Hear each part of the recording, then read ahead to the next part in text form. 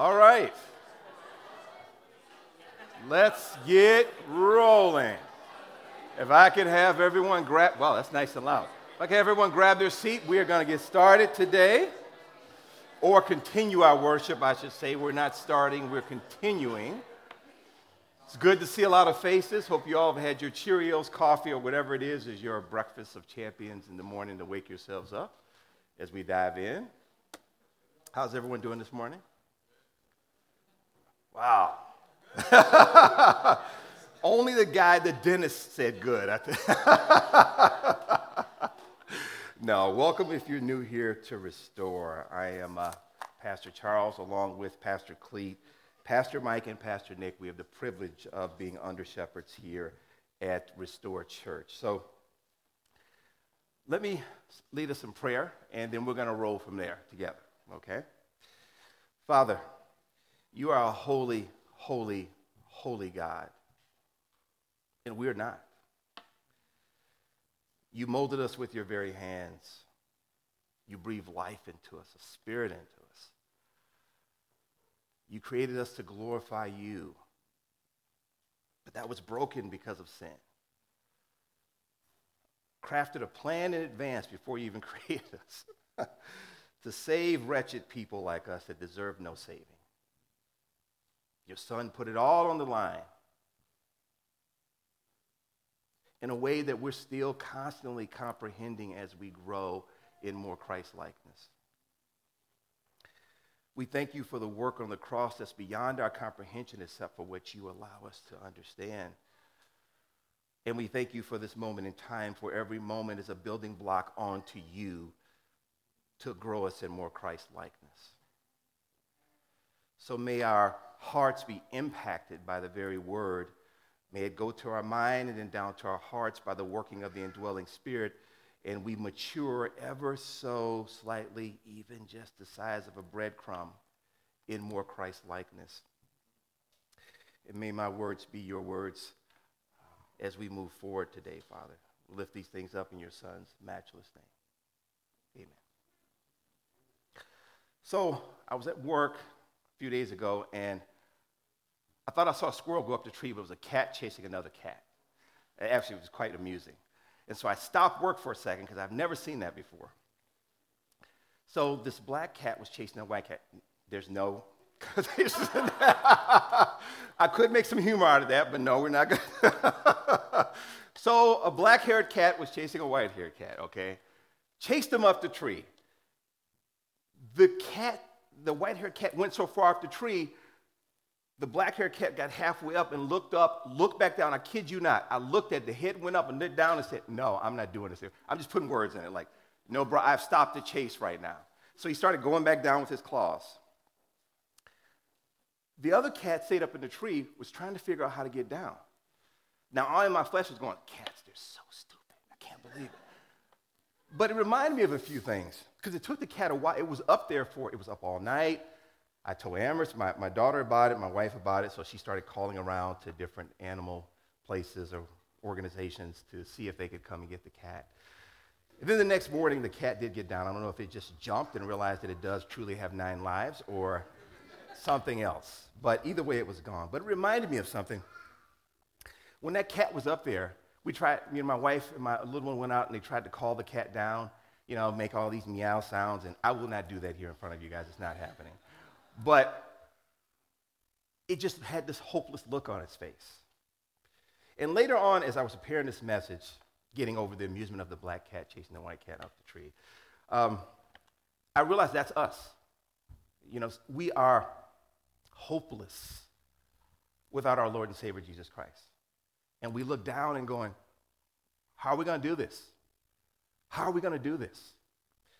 And it reminded me a lot about how our only hope is Christ. Our only hope is Christ.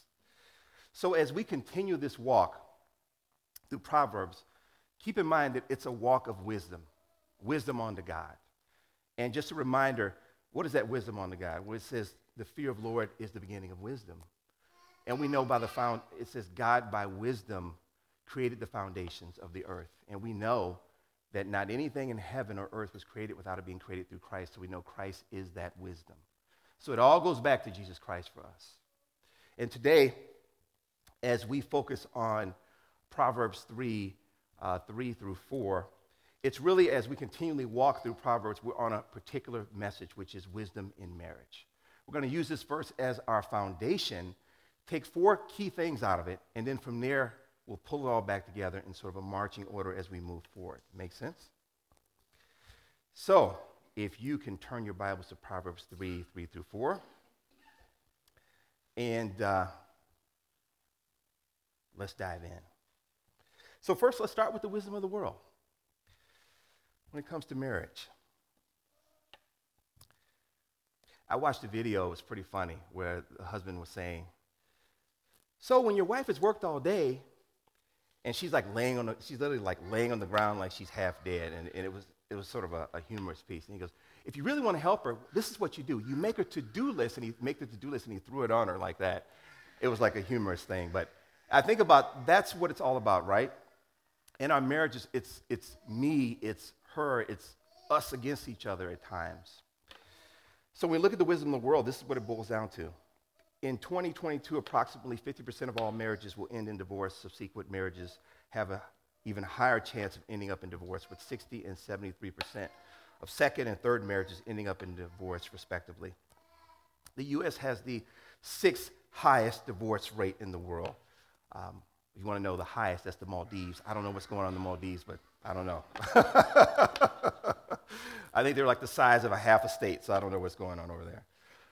The average length of a marriage that ends in divorce is 8 years. January is considered divorce month. And the reason why is because people start looking for information. Hey, I'm going to go work out at the gym. I'm going to get rid of some excess baggage needing my spouse. And January becomes the time that they start filing. Statistically, obviously people do file at different times, but statistically. The issue becomes lawyers are typically on break, so they have to wait until the attorneys come back off of holiday. So why people are divorcing in the United States? What do you think? Shout out some reasons. What do you think they're divorcing in the United States? What else? Let me pause real quick. Could I have you guys bring me a little thing of water? I gave it to a little bit, and she drank it all, so I need to bring enough one. Sorry about that. I told her not to eat the cupcake. She ate it. And she paid a price for it. Anyway, please continue. I'm sorry. Please continue. Number one, so reasons. Keep shouting them out. Someone said money, adultery. Thank you, brother. I so appreciate it. Well, number one reason is lack of commitment, supposedly, from what they say. When they put these numbers together, you got to take it with some grain of salt in there. But yes, number one commitment, lack of commitment, 73%. 56% said argue too much. 55% said infidelity. This is true. 46% said married too young. 45% said unrealistic expectations. 44% lack of equality in the relationship. 41% lack of preparation for marriage. 25% domestic violence. Just take a quick pause. I just want to tell you, if there's anyone here right now going through any sort of violence in your relationship or marriage, please let us know. We all need to have all hands on deck. No one should be hurting another spouse within a marriage or relationship, period. And that's something we need to walk through aggressively and apply the laws of the land accordingly to, as the Lord would call us to. There's also the mention of, that kind of goes down when we have some religious affiliation. That always cracks me up. Some religious affiliation brings down divorce numbers. And I think I'd add to that's the moral part of it, right? We can moral our way into it. But is being more moral the answer? Is that the answer? Is that good enough for marriages? Or singles. I want to say singles. Everything we're going to talk about today, this also applies to you too, because what you are right now, you take into a marriage. And so if you're not working on it now, it's going to get exposed to someone else. And so it applies the same. Is it good enough for us to just be moral? When Isaiah 57:12, the Lord says, I'll go over detail by detail, all your righteous attempts at religion and expose the absurdity of it all. I think that's pretty tough. I will expose your righteousness and your works, and they will not profit you. We're not good enough, but we once were in the beginning, right? In the beginning, we were blameless before God because we focused on God. And the moment we took our eyes off of God, then what happened? Sin stepped in, curse stepped in, and we could not stop sinning. Now, I know for some it's kind of hard to understand what that means. Our propensity, we have moments of niceness. We bear the image of God, Imago Dei. This is very true. We bear the image of God, our ability to love and create out of the things that he's given us and to have joy and compassion and laugh and all these wonderful things, but it is scarred by our sin nature. Our ability for one moment to be nice in that same breath to cuss someone out or think something badly of someone, to have a lustful thought, a murderous thought, an angry thought, a deceptive thought, a lying thought. That combination makes us separated from God, who's holy, holy, holy, and commands that we be holy unto him, not just off and on, as we think is okay. So it isn't about us. And that's one of the things sometimes, some of you may have heard me say it, I say it to myself at times, it's not about you. I have to remind it, it's not about me. It's not about my thoughts. It's not about my feelings. It's about God's ways. It's about God's thoughts. It's about God's feelings. It all goes back to God. In the Garden of Eden, it was all about God. This is what you can do, and this is what you can't do. And the moment they did what they should not have done, now they can't stop focusing on what they want to do. And that is us, right?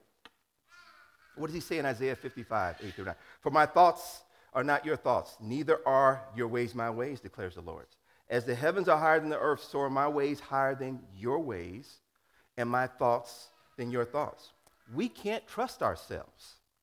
And that's an important thing for us to remember. As image bearers of God, because of our sin nature, our propensity to go from good, bad, good, bad, good, bad, every single second, that is what separates us from God. And I know that could be so confusing because in the midst of it, moments of niceness, someone, gives a kidney or saves someone's life. Those are good things. But in the same breath, the wretchedness that comes out afterwards shows that we don't meet the mark with God. So today, we're going to continue our walk, as I said, through Proverbs. And it's going to be on Proverbs 3:3-4. Let love and faithfulness never leave you. Bind them around your neck. Write them on the tablet of your heart. Then you will win favor and a good name in the sight of God and man. So basically, this is wisdom in marriage. So there are 4 key words that stand out in verse 3 that we're going to talk about today and lay the foundation for. What do you think those are? As you read through that and you see, let the love and faithfulness never leave you, bind them around your neck, write them on the tablet of your heart. What 4 words do you think stand out?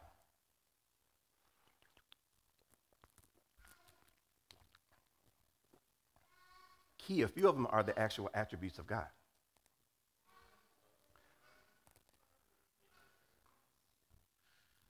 Yes. So it's 4 things. 2 is love, faithfulness. The other one is bind and write. So we take some attributes of God and we're to have them bound around our neck and we're to write it on our hearts, and we're going to discuss that today. What is love? What is faithfulness unto God? What does it look like for a binding around your neck and a writing on your heart? And what does that mean for us?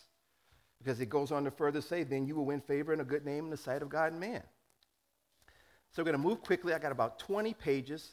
I think Nick's going to do some popcorn in the back, have a little intermission, and we're going to keep going from there. I'm joking. I digress. Let's move forward. So, faithfulness, love, binding around your neck, writing on your heart.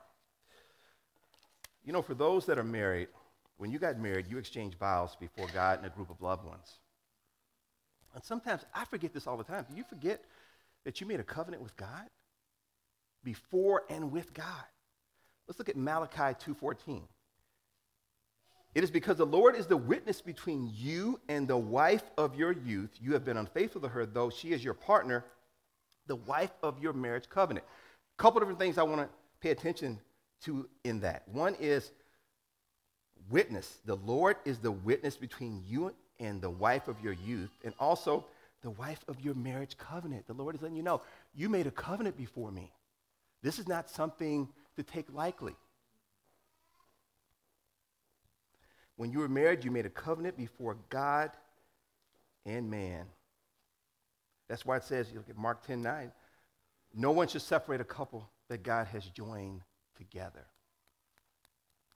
I don't care where you met. You met on the internet. I don't care if you bumped into each other at the grocery store, down the street, through friends. However you met, ultimately God, who tells us we make our plans, he marks our steps, brought you together. So it's irrelevant, but the most important thing is that he brought you together. It all goes back to him. And that marriage covenant was intended to reflect the love and relationship between Christ and the church. Therefore shall a man leave his father and mother and shall cleave onto his wife, and they shall be one flesh. I love that picture. The man cleaves onto his wife. Well, my wife and I were dating, and it was really just impacted me on what that looks like. Before I became a Christian, the way of dating would be to date someone and you would treat that person like they're already your wife in all aspects and ignore everything else. But then as I read the scriptures, I realized that when I get married, then I leave my father and mother, so to speak, and then my wife becomes a primary focus. God, then my wife. But before then, it's God, my family, the person I'm dating, and we roll that way. And that's what I explained to my wife. I said, you know what? You're an important part of my life, but right now the pecking order is still my family, then you, and we're working towards that through God. And when you get married, you become on top of that. That's the way it flows. But the world would tell you differently. Be all in now without any vetting through the Word of God or any vetting of people in your life. Just go all in. And we see the results of that. Married couples are to be unified in every possible way. So married people and single, future hope of being married, we know that marriage is still onto God. I can't emphasize that enough. Our marriages are onto God. It's onto God. It's onto God. So that means that we don't look towards any other means but God for our marriages. I'm going to say this in advance. It hit me a long time ago. So I'd hear people say, I don't know what to do, how to lead in my marriage, or how to support my husband as a helpmate and so on. I want to tell you something. Think about this. Christ is the bridegroom and we're the bride, right? What did the bridegroom do towards the bride? And if you follow the life of Christ, you will get awesome marching orders on how you are to live out your spousal requirement in your marriage. And we're going to talk through a little of that. Let's dive through first love. What is it? What is love? I think there's a song. What is love? There's a couple. Some techno one is in my mind. I'm an 80s child, so excuse me. The Hebrew word is what is called chesed, C-H-E-S-E-D, and the Greek word is agape, express the kind of love God demonstrates towards his elect, towards those that have repented of their sins, put their faith in Jesus, and move forward in Christ. Chesed is often translated as a steadfast love or a loving kindness. I want to focus on that, steadfast love, steadfast love. Numbers 14:18, let's look through this. The Lord is slow to anger, abounding in steadfast love, forgiving iniquity and transgression. God's chesed love is why he never gives up on those he has adopted as his children. Throughout the Old Testament, we see this, right? God's people repeatedly fell into idolatry and sin, yet he always preserved a remnant. He never gives up on his people. What did you hear him say all the time? If you do this, this will be the results onto me. If you reject, then this will be the curses from me. That's a consistent theme. He told Adam and Eve in the Garden of Eden, if you do what I ask you not to do, you will surely die. which is why we have death to this day, and we're created to live for an eternity. Chest is a faithful bond based in a covenant. There are many covenants that you could see of the Lord from the Old Testament all the way through. But one of the things that I want to point out the most is if we look at the life of Christ, and we look at the Father in heaven, and we look at the Holy Spirit, we see something consistently in their love for us to model. And that if we have truly repented of our sins and have the faith in Christ and the Spirit working in us, that we will exhibit, and that is a sacrificial love. That is a huge component, I believe, for our marriage. Let's go to Philippians 2, 3 through 5. Do nothing out of selfish ambition or vain conceit. Rather, in humility, value others above yourselves. So let's do it this way. Do nothing out of selfish ambition or vain conceit. Rather, in humility, value your spouse above yourself. Not looking to your own interests, but each spouse to the interests of the other. In your relationships with one another, have the same mindset as Christ Jesus. Goes back to God. Isn't that something? It just pulls us right back to it. We say, well, that's easy to say. But we're empowered by the very Spirit of God to carry these things out. The very Spirit that brought Jesus back to life. The very Spirit that cast out demons. The very Spirit that healed people. The very Spirit that did things that nothing else in the universe could do. I often wonder, ask, why don't we see that as much in our country? The very things we see in the Scripture. Could it be because we just have so much stuff? We're just drowning out the realities of the power of God within us, so we really don't see the things we see in the Scriptures? We waste precious time in our marriages waiting on our spouse to love us or waiting for feelings of love from our spouse to return before we in turn will act in love towards our spouse. The result is a vicious cycle of rejection and selfishness. This is something I'm constantly learning. It's not a, you scratch my back, wife, then I scratch yours. It's a, what does God call me to do as a husband towards my wife, regardless of what she does towards me? What does Christ call you as a wife to do towards your husband, regardless of what he does towards you? That is so hard to get over, right, in this flesh. Because we typically want, well, she was so nice to me. Oh, I'm going to do this now. But that's not the way God operates. Matter of fact, if you look at the trajectory of God from the beginning to the end, everything in him says submit and obey. In the Garden of Eden, it was, this is what you can do, and this is what you can't do, submit and obey. He repeatedly told the Israelites over and over again, as I mentioned before, if you obey, this is what will happen. If you disobey, this is what will happen. You go to the New Testament, you can go to places like 1 Peter 2, 13 through 14. It says, submit and obey to the governing authorities, whether it be the governor or emperor supreme, as ones who've been put there to persecute against those who do wrong and praise those who do right. He tells you in a marriage for a wife to submit to a husband. He tells us over and over again in his economy, submit and obey. It always catches me off guard. I know I'll hear some people when they get married, I don't like that submit and obey part for the woman. Everyone in God's economy is called to submit and obey. That's just a piece of an area where the woman is called to submit and obey to the husband. That isn't the only thing. And not submit and obey in an ungodly way, but she's submitting and obeying according to what Christ has called her to.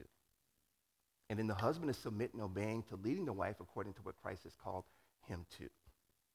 Both are submitting and obeying, and in God's economy, you don't just get the free-for-all to do whatever you want. You submit and obey to what he calls you to in the task at hand, not whatever you want. And I think if we look at it from that perspective and pray on that, maybe by his grace we'll start to see that what he calls us to in our marriages, this is just one of many things for the purpose of building us up in more Christ-likeness. A wife withholds love for a husband, waiting for him to affirm her. Could be the opposite way too. Encourage her and attend to her. When he doesn't, her feelings for him grow cold and brittle. I don't deserve to be treated that way, she concludes, and then resolves, I'm not going to take his rejection forever. Ironically, on the other side of the marriage, the husband is thinking to himself, loving my wife is like curling up to a porcupine. Each is waiting for the other to take action. That is a recipe for disaster.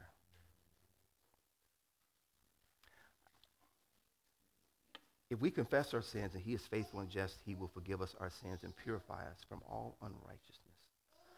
Why did I say that?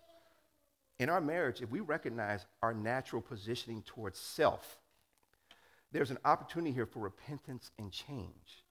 Less blame games in our marriage. We can take small steps towards looking inward and taking personal responsibility. Some of you heard me say that. Say it's not about, as I said before, it's not about me. It's not about you.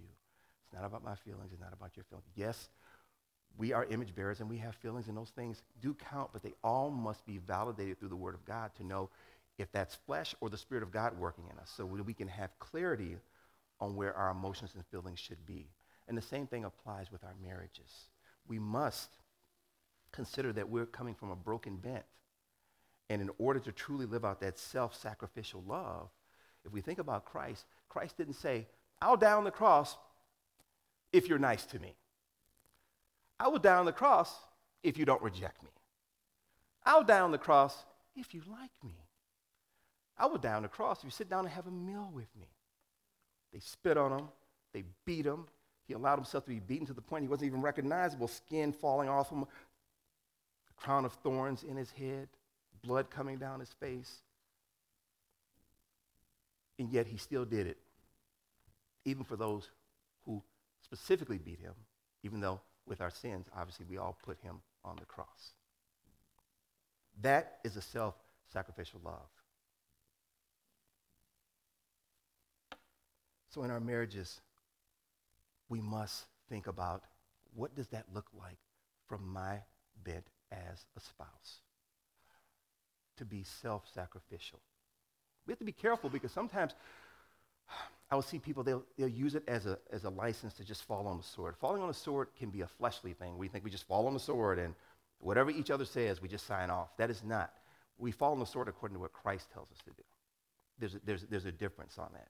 So if my husband's in sin, or your husband's in sin, your husband's in sin, you want to gently look at, from a helpmate standpoint, then how do I approach him and bring him back in the fold and help lead him to the cross? And if my wife is in sin, how do I, through Christ, lead her to that point of seeing the realities of the scriptures, praying for her and walking with her to lead her in the right direction?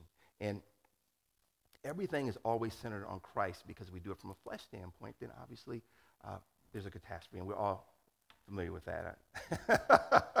I've done that many times. So love, sacrificial love.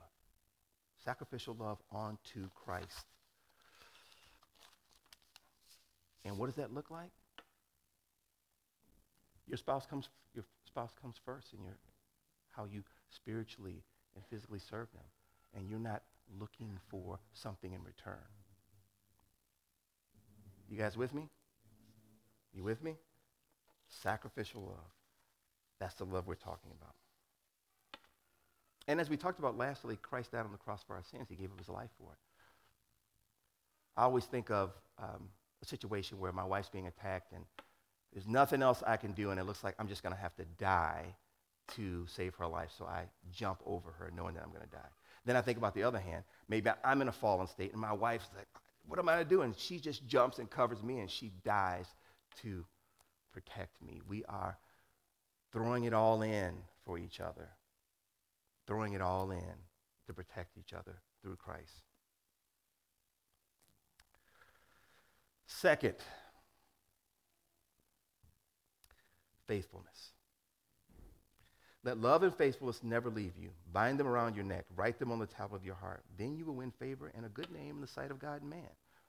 What is faithfulness? What is the true meaning of it? Well, a definition is the fact or quality of being true to one's word or commitments as to what one has pledged to do, professes to believe. David often says God's faithfulness is in keeping his promises. Faithfulness is from the Hebrew word emet, E-M-E-T. The primary meaning is dependability. When someone is dishonest or deceptive, we may refer to them as false. But so we're talking about dependability.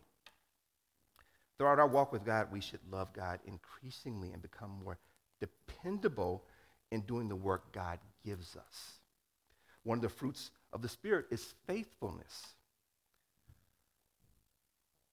This fruit of the Spirit of faithfulness refers to our faithfulness in Christ. Faithfulness in Christ. Just like the love, the sacrificial love, is that of Christ we're taking on. The same thing with this faithfulness. It's the faithfulness in Christ. From one commentator, the word faithful comes from the same Hebrew root as the word amen. It's an attribute of God, but one that is highly extolled in Scripture. We can go throughout Psalms, we find that the faithfulness of God is a source of encouragement and comfort. Faced with desolation of Jerusalem because of nation sin, the prophet Jeremiah could say of the Lord, great is your faithfulness in spite of all that. Jeremiah could speak of hope in the midst of everything. I was reading through the book of Lamentations, and it was something how the Lord will put in there how he makes advances towards us. He made advances toward them, and they reject it, and they reject it, and they reject it, and they reject it. And then comes the curse. Then comes the punishment. To the point that you look in Lamentations, literally, children are dying in the arms of their mother of starvation because of what has happened with the nation of Israel rejecting him. All the priests or the leaders of that time have been wiped out. He's allowed them to be wiped out because they led the people astray. And yet, in the midst of that, Jeremiah could know that God is faithful.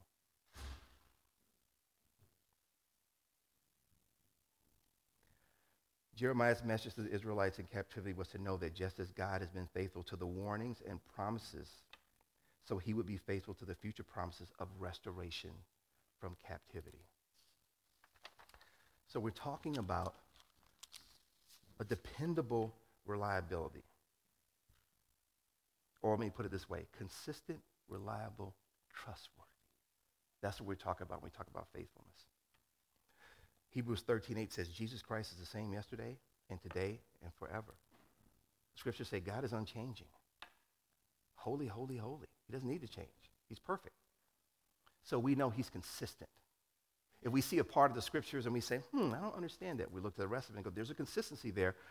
It may take us a moment to understand it, but there's a consistency in God. What am I saying? I'm saying that so it must be in our marriage. As we press into God, we too take on more of that faithfulness, that consistency, reliability, trustworthiness.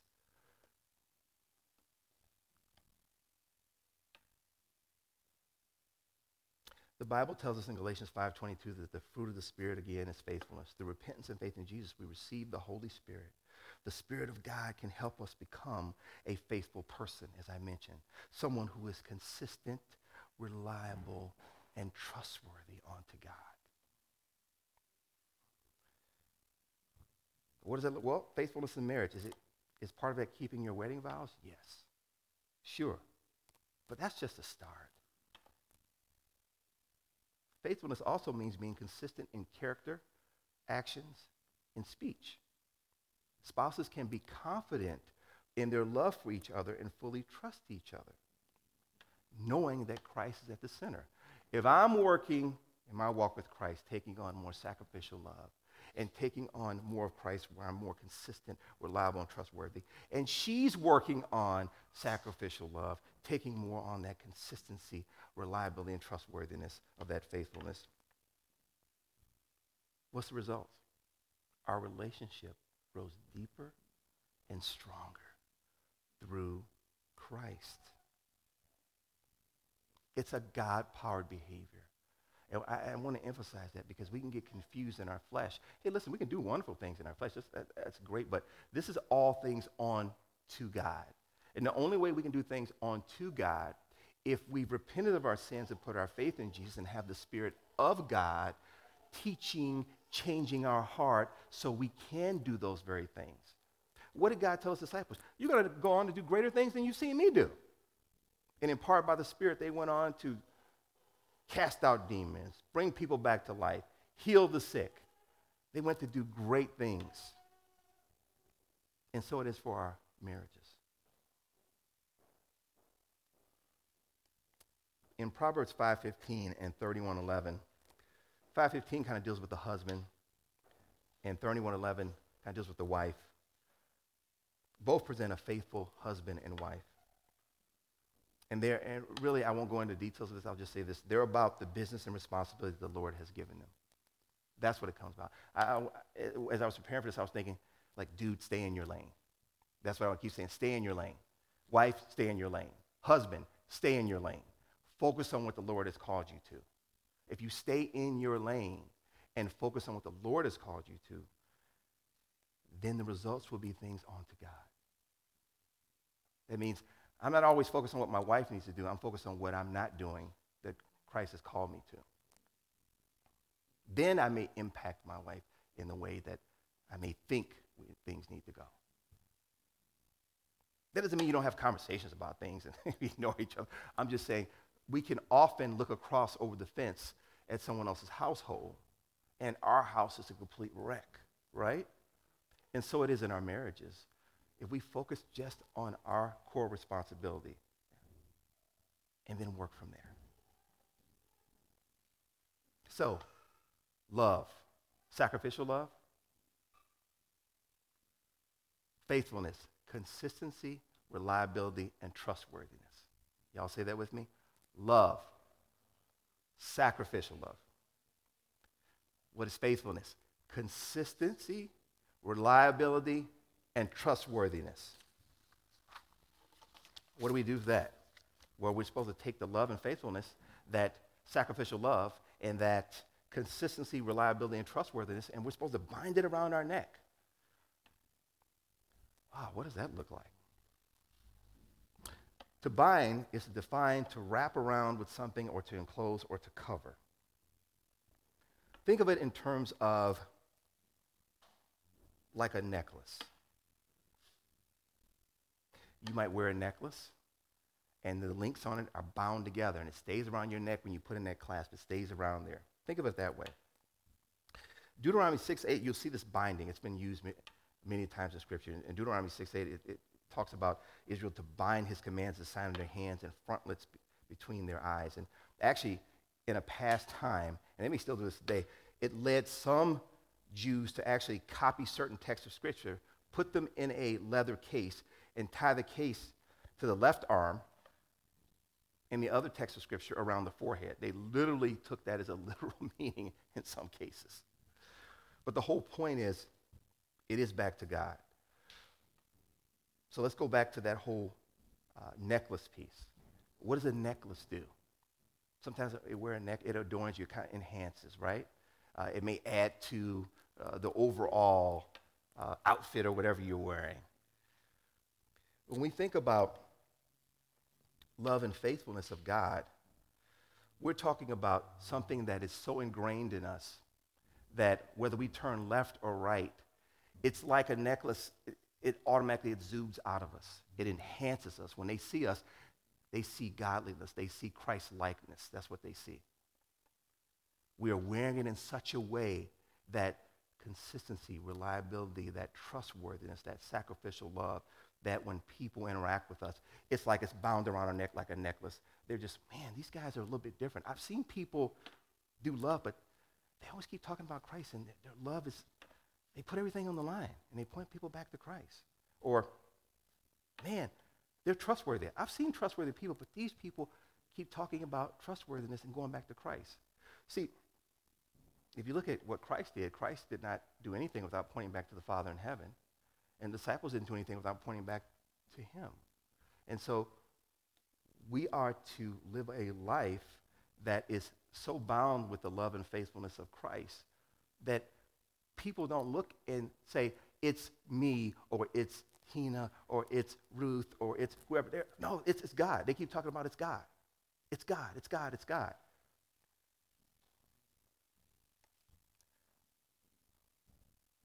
Love and faithfulness is bound to your being, whether you walk, talk, think, sit down, or you're exhibiting love and faithfulness, consistency, reliable, trustworthiness of Christ. You're exhibiting godliness is what we're talking about. We're talking about the very work that Christ died on the cross for us, so then we could be brought back into the fold and be the Christ, the God representation that he called us to be. What does that mean for our marriage? Each spouse binding in love, that sacrificial love. Each spouse binding in faithfulness, that consistency, reliability, and trustworthiness of Christ around their neck. How they speak to each other, how they live, how they argue, how they celebrate, how they have joy, how they have sorrow, how they mourn, how they laugh, how they have thoughts in their heads. Each spouse is more of Christ and less of themselves. You know what we're talking about here? We're talking about increasing in your oneness. That's what it comes down to. If we say that, marriage is husband and wife become one, we're talking about spiritually they become one. And they're exhibiting Christ.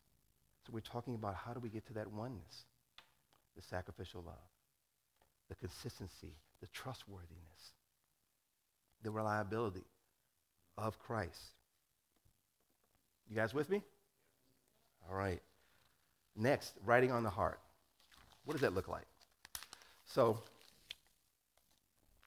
we have the love of Christ, the sacrificial love, the faithfulness of Christ, the consistency, reliability, trustworthiness, the binding around our neck where it just exudes from us, like a necklace that enhances everything about our very being, enhances and shows and exhibits Christ. Now he says, write this on your heart. Let love and faithfulness never leave you. Bind them around your neck. Write them on the tablet of your heart. What is this? It's just like when Christ told Nicodemus, you must be reborn again, and Nicodemus said, so I could go back in my mother's womb? What is this all about? You literally have to write it on your heart. And I will give you a new heart and a new spirit, and I'll put within you. And I will remove the heart of stone from flesh. And I will put my spirit within you and cause you to walk in my statutes and be careful to obey my rules. God is doing a work on our heart. What else is happening? Let's bring this together. What else is happening? Maybe another verse can shed more light. So I looked at so it's the great thing about that's my time letting me know we're getting close to wrapping this up. So maybe we won't have the intermission that I thought. So if we look at Deuteronomy 6, 4 through 7, it's great to have those different translations because sometimes they can shed another light based on the wording. And the contemporary English version says, listen, Israel, the Lord our God is the one true God. So love the Lord your God with all your heart, soul, and strength. Memorize his laws. That was the difference right there. It says, memorize his laws. That is so important. That's what it goes back to, right? We're going to write them on our heart. We have to dive into Word of God. Take it to memory. Then pray that the Spirit will do a work in our hearts. So it will be written on our hearts. It becomes second nature. Think about the jobs you do in life, or moms or fathers, or jobs at work. It becomes second nature once you get in that routine. It's just built in you. So it just becomes, you don't have to think about it. I know I got to do this, I got to do this. You just go and do it. So it must be with the very Word of God. We take it to memory. We pray that it will impact our hearts. It may seem like, oh, that's just very simplistic. That is that's just that simple. We make it more complicated. I make it more complicated with my broken, sinful nature. It's God. It's God doing the work. Writing on our heart is another way of saying studying the Word of God and take it to memory along with the working of the Holy Spirit and much prayer, like I said. The Word may not just be head knowledge, but impact the heart, where we see God in greater fashion which impacts our marriage into more oneness onto him. That's what we're talking about, a greater oneness between a husband and a wife. It actually kind of works even the opposite way, which I'll explain in a minute, kind of backwards the way it flows. As we take to memory the Word of God and the Holy Spirit uses it to teach us, that Holy Spirit is illuminating, it's showing truths to us and changing our heart more for God on how we live out Jesus to have a marriage that's more centered on him. It's the work of the Spirit. It's the work of the Spirit. We must repent of our sins, put our faith in Jesus, receive the Holy Spirit, have the work of the Spirit within you. Our marriages are impacted in our coming and going, thoughts, spoken words, and relationships because now we are sacrificial love by means of Christ. Our faithfulness, our consistency, reliability, and trustworthiness is increasing. We are exhibiting in a way it's bound around us when they see it, and it's written on our hearts. I actually would turn it around the other way and say, with the working of Spirit, if we pursue the Word of God, then the Word of God starts to grow in our hearts. And then from there, we start to exhibit the things out of the Word of God, like the very love, the sacrificial love, and then also the faithfulness of consistency, reliability, and trustworthiness. And then it exhibits from our bodies like it's bound to us. So it starts with the working of the Spirit and us pursuing the Word of God, and everything goes from there. This impacts our walk, and it specifically impacts our marriage. Love, faithfulness, bound around our necks, written on our hearts. Can you say that with me? Love, faithfulness, bind around our necks, written on our hearts. Thanks, Vince. That's awesome. So let's pull this all together for the last piece here. We're taking it home.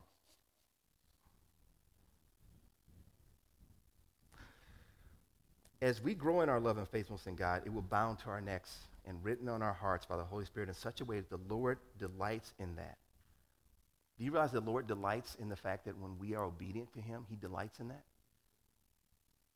He delights in the fact that we are obedient to the calling in part by the very Spirit he put in us. And he will use that aroma to impact other lives. So when we get to the part where it says, let me read this part real quick. The Lord takes pleasure in those who fear him, in those who hope in his steadfast love. That's Psalm 147:11. So he delights in that.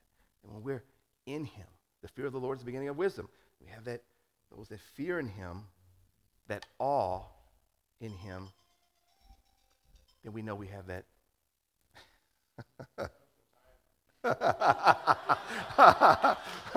That steadfast love. Thank you, brother. So last piece, I'm bringing it home and we will be done. So the last part says, then you will win favor and a good name in the sight of God and man. And we have covered this, but I'm going to bring this part up here. It's the sowing and reaping. He says in Galatians 6:7-8, do not be deceived. God is not mocked. For whatever one sows, they will also reap. For one who sows to his own flesh will from the flesh reap corruption, but the one who sows to the Spirit will from the Spirit reap eternal life. We are talking about that if we exhibit love, that sacrificial love, faithfulness, that trustworthiness, reliability, consistency, and it's bound around our necks, and we're writing it on our hearts as we pursue the Word of God in our marriages. We are choosing a path that leads to favor and good success. He's telling you that if you are obedient to pursuing his Word, if you're obedient and you really have repented of your sins and put your faith in Jesus, these are the promises. He will delight in it, and it will bring success to your marriages. It will bring success to you. I'm not talking about in millions of dollars. I'm talking about success in the walk that God has called you to, because that's what we'll be held accountable for when we stand before him. And he will use that as a living testimony to impact others where they may delight in that also.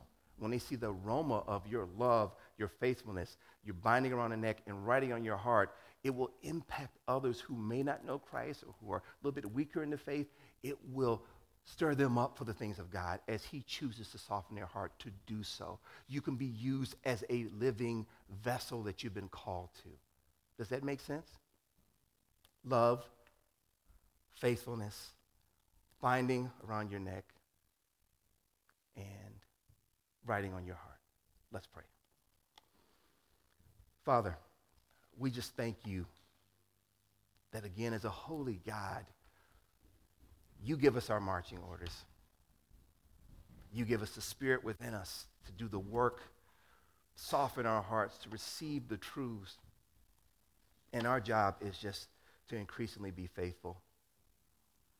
Father, I thank you for your word. I thank you for Proverbs 3 and 3 through 4. I thank you for what you call us to, the love, the faithfulness, the binding, the writing on our hearts, that we would meditate and chew on that in a way that would make us think about our particular role in our spousal relationship or our singleness, and what it looks like for us to exhibit and have these things bound around our necks and written on our hearts, that if we just for even just an inch movement would take our walk in you that inch more seriously, or a fourth of an inch, however you do it in our hearts, then may your will be done accordingly.